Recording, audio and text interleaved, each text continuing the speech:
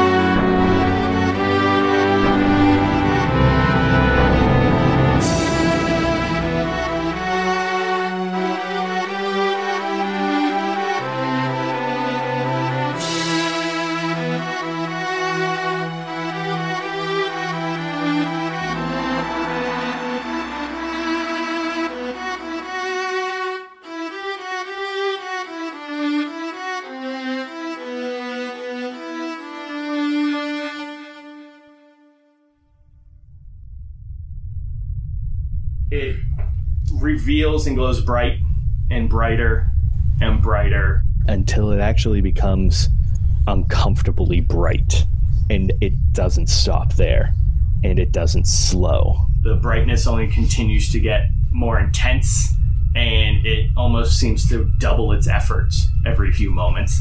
And it gets brighter and brighter and quicker, and it actually bathes everything in this odd, weird, unnatural orange-yellow light.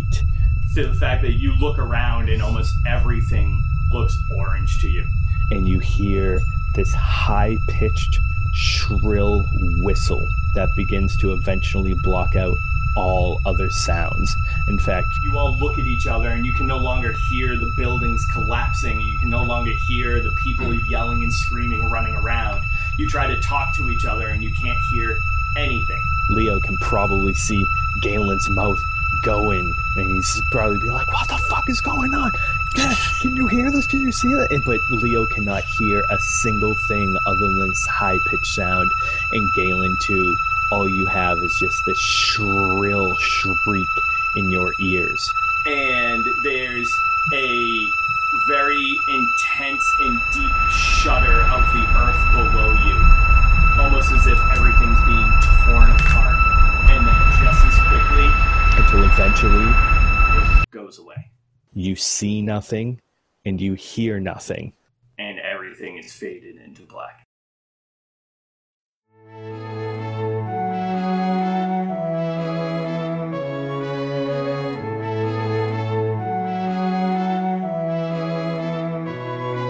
Remnants of the old world remain, but only in abandoned towns and the occasional memorial.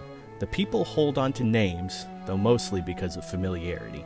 Even the oldest lands are barely recognizable from what they were just months ago. This is a new world with old people and new dangers.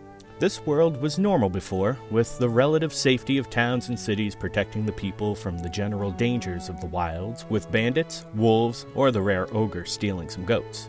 While not the most peaceful of existences, it was at least stable, at least from the perspective of the common farmer and merchant. Pockets of civilization existed across the entire continent, some more civil than others, but everyone had their place and there had been little to no chaos for a few years. The drow had all but disappeared, the dark armies had broken down into unorganized roaming bands of shoddy marauders, and the dwarves had finally re-emerged to take their homelands back from the wilderness that had crept in. Everything had finally corrected itself from the hundreds of years of darkness and despair the world found itself in. Nobody knows, at least nobody has admitted, how the lands were splintered apart. There was nothing gradual or progressive about it either.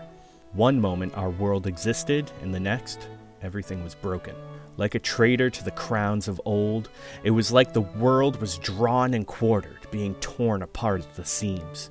Flashes of light, moments of the deepest darkness, and a rumbling which shook your insides to the point of nausea preceded the event that destroyed the world we had known for thousands of years. We don't know the full extent of the changes, because nobody has yet been able to explore far enough past the points of sundering yet. What we do know is that mountains are now oceans, and rivers have become lakes. Grass grows where only sand existed before, while other regions have seen nearly all of their flora and fauna begin to die off. Even the stars in the sky have changed, making navigation over long distances a dangerous guessing game. That is, if you're brave or foolish enough to travel outside of town with the new people, beasts, and monsters that have found their way to our world. Winged snakes, meddlesome fairies, giants that touch the clouds, massive frogs with tentacles, bears with beaks, and fire-breathing lizards now roam the lands in the hopes of carving out their own place in this new world. Whatever seems to have ripped our world apart has also done the same to whatever other worlds existed as well, causing everything to jumble together in a chaotic and unwelcomed stew. Creatures that were the thing of fairy tales and bogey stories are now all too real.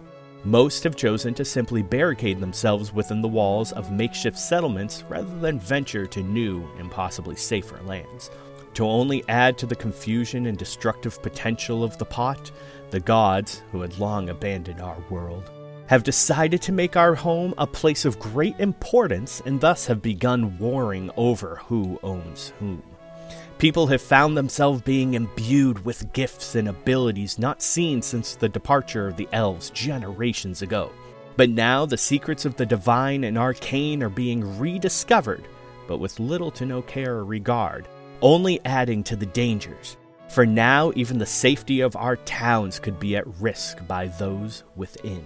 It was awful enough when you couldn't trust the world outside, but it's becoming oppressively hard to live where you're not sure if you can trust your neighbor anymore either.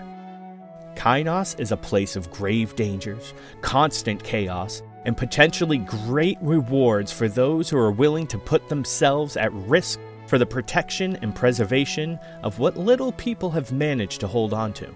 The life of your common farmer has an increasing likelihood of becoming shorter and shorter, while those who venture outside of the walls are almost assured a swift, though exciting, existence. Which one will you choose?